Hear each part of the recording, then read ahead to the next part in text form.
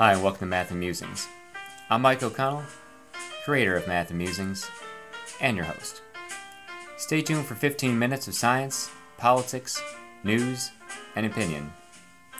In other words, Math and Musings.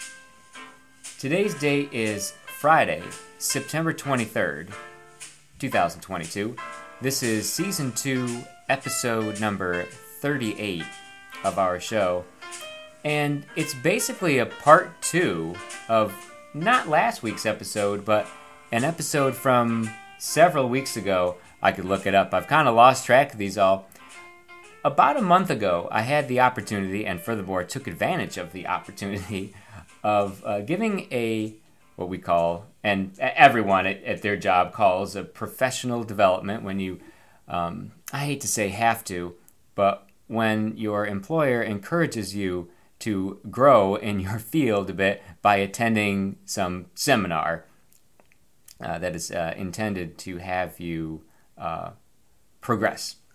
And I got to be one of the leaders about a month ago. It was just before the school year started.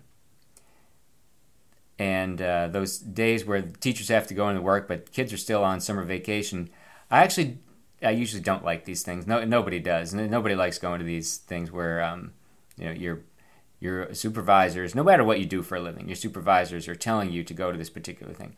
It's never that interesting. However, I did enjoy the one that I got to lead because, I got to be the cruise director that day. And it was kind of me saying, like, because you always think, man, like every time you go to one of those seminars, no matter how brilliant the speaker is, you always end up walking out of there grumbling, being like, man, I could have done a better job than that. And not just me, but everyone's superiors kind of calls your bluff, which is like, well, why don't you give a professional development seminar? And I thought about it for like 5 years, and I finally did. And the first 15 minutes of which you got to hear on an episode of this program recently. I'm not going to rehash the whole thing, but the short version of it is, here's how to use sports statistics in math class to help your students understand math. And I gave a few examples and kind of the background. I didn't go to the whole thing because I didn't have time. Time. I can make the podcast as long as I want, but I usually try to keep it to 15 minutes. The presentation I gave that day at the end of August was 75 minutes. Such a smashing success was it, they invited me back. Yeah, I'm doing it for free. Of course they're going to invite me back. That we have another one of these days where you have to sign up for, I hate to say have to. One is encouraged to sign up for these programs that are various topics given by various experts in the field. And I was invited back to do this again. We're having one this coming Monday. It's the 26th. So it's only an hour this time, so I can squeeze it into an hour. I'm squeezing part of this into 15 minutes here. And I'm going to give some of the background on this because I figure, might as well. My show, I can talk about whatever I want. I say I've kind of had this idea for 5 years when I first entered the world of middle school mathematics, that there was a moment for me. It was like a one-off substitute job I did at Sterling Middle School, and they were having one of those STEM days. I don't remember if they called it STEAM or STEM. It's science, technology, engineering, and math. Sometimes they throw an A in there to appease the artists. And the class I sat in on, that was like the substitute teacher, they had an assignment, like a project for the kids to work on, coming up with, basically it was a formula for WAR, like WAR, wins above replacement. I think we were calling it like, who's the GOAT, come up with a formula for determining who's the GOAT, the greatest of all time. And it was football stats, and like, what stats do you weigh? And this is Moneyball right here. And none of the other teachers who were there every day could understand what was going on. Whereas I looked at it and said, "Man, this is my bread and butter. Let me take over this one." Like, guy who you don't know who just basically walked off the street Like, you happen to have entered my wheelhouse right here. Let me do this one. And that was really like the day that gave me the idea, like, you know what I should do? I should be a math teacher, like, middle school, high school. And honestly, the things I talk about in the proposal, I say it's for like 3rd grade through 12th grade. Like, you can really ramp this up or you can tone it down. And as I said, I've been working on it for 5 years. The original impetus for this was that day, working on that particular project. And there was an intended audience that day, because as I worked more and more in math, I moved my, I don't know if it's area of expertise, but I started taking substitute jobs in math more than social studies or history or English, the subjects that I actually knew and had studied. It was, I found that I knew a language that was accessible and known to students that we were targeting in class. And when I say we, I mean everyone looks at test scores and say, I'm not giving away any secrets here, minorities, and especially minority male students, falling behind in standardized test scores. Losing ground. It's the famous phrase used by Charles Murray, my neighbor up the road. And this was my thought, like, we talk about all the time in the industry, and again, I'm not giving away any secrets here. It's like, I don't look like my students, but I do know this language. That, like, if I'm going to assume the stereotype of minority male students are interested in sports, well, so am I. And even though I don't look like them, we speak this same language. And that was the original impetus. And I thought, like, geez, if I could get some data where I show that, like, my minority male students are scoring better on standardized test scores because I'm using sports statistics in class and can speak that language, like, I got a home run right here, pardon the expression. Like, I'm going to write a book on this and make $1 million. Now, the trouble is, it wasn't that, like, my stats weren't backing it up. It's that between COVID and coming off COVID, like, we didn't do standardized testing for several years. And, like, I never had enough data to support what I was assuming was true. And you know what?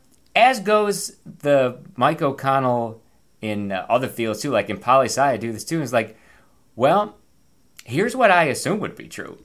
And I'm going to go forward with my theory based on, I think this is true, and I have enough data to show that, well, this is going to work. And other scientists might, poo-poo the idea, frown upon this as research. But for the, like, pop end of science that I do, yeah. And if I'm writing, it was basically a popular book. Like, this is not a college level science textbook. This is, here's how to get your kids to do math, like whether it's for families or for 6th grade math teachers. Here's how to get your families to know math. It's what do you say? It's the thought that counts. And if it's not hurting anybody. That was the idea. Like, yeah, we could devote more resources to particular subsets of the population, but that is taking money and resources away from other subsets of the population. This one, it doesn't. It's not as though I'm using a dog whistle and other people who don't fit those criteria are not allowed to hear it. Like, we're all getting this. And I mentioned last week about, like, the business side of sports. Like, even if you can't throw a fastball 95 miles an hour or hit a fastball 95 miles an hour, if you can understand the business side of this, well, there's money to be had there. And that's kind of the second half of the presentation. And I first show a picture of Scott Boras. Now, nobody knows what Scott Boras looks like, but I put his net worth underneath the caption, or as the caption underneath his picture. And it says, net worth $450 million. And I say, now are you interested in who this guy is? Like, yeah, the people I talked about, the Garrett Coles and Steven Strasburgs of the world, well, Scott Boras has these guys as clients, and he's done pretty well for himself because he knows math pretty well. And then I show a few more pictures, and I don't choose these people at random. I show a picture of Kim Ng, general manager of the Miami Marlins. I show a picture of Bob Watson, one-time general manager of the my team of my youth, the World Series winning New York Yankees in the 90s, is pre-Brian Cashman. I show a picture of Elaine Weddington Stewart, who worked for first in the commissioner's office, then for the Boston Red Sox, and she's now, I think she's just in private practice as an attorney specializing in sports issues. Let's just say her hourly rate is pretty substantial. Show a picture of Bobby Scales, who works for Sports Info Solutions. By the way, let me plug another podcast. They need my advertisement. SIS, Sports Info Solutions, has a podcast. They've been in business for over 20 years. They provide statistical analysis to Major League sports teams. And when I say provide, let me rephrase that. They sell that information to Major League sports teams. They don't give it away. This is a business. And these people do pretty well. And I say I don't pick these people at random, because the next slide is, Jonah Hill from Moneyball. And, I put in a picture of, Ben Stein from Ferris Bueller's Day Off. And I'm like, look, not every statistical analysis or math teacher looks like these guys, which is to say, looks like me, which is to say, geeky white guy. All the people I mentioned are not geeky white guys. And, if I were explaining this to your average 12-year-old, I wouldn't, it's a little too on the nose to mention it. I wouldn't even mention that. I would just say, well, here's something that we are interested in. But for the teachers and the grown-up audience, or to media, I would say, here are the subsets of the population we're talking about all the time. It's well, how are we going to improve standardized test scores for these subsets of our students? Well, I got an idea. It's not hurting anybody. And I mentioned the jobs in sports that, for every famous athlete, there's hundreds of people who are working in the field also, not in an athletic capacity. They're from the clubhouse guys and the guys selling peanuts all the way up to the doctors and lawyers. And the more you know about math, the better you're doing on the pay scale, to put it bluntly. And that's what I try to put in. That's the TED Talk version of the presentation. And then it's, okay, TED Talk's over. Now we're going to try some exercises. And I have the teachers do this too, the same things that I do with my students. For example, in class, I have them look up the records, the win-loss records of every team in the league. And, give me a above 500 or below 500. It's always wins minus losses. And this is how I teach my kids positive and negative numbers. It's if you're 7 wins and 4 losses, you're plus 3. If you're 7 wins and 10 losses, that's minus 3. And you can do that for every team. Add up every division. The order doesn't matter. That's the thing that surprises kids.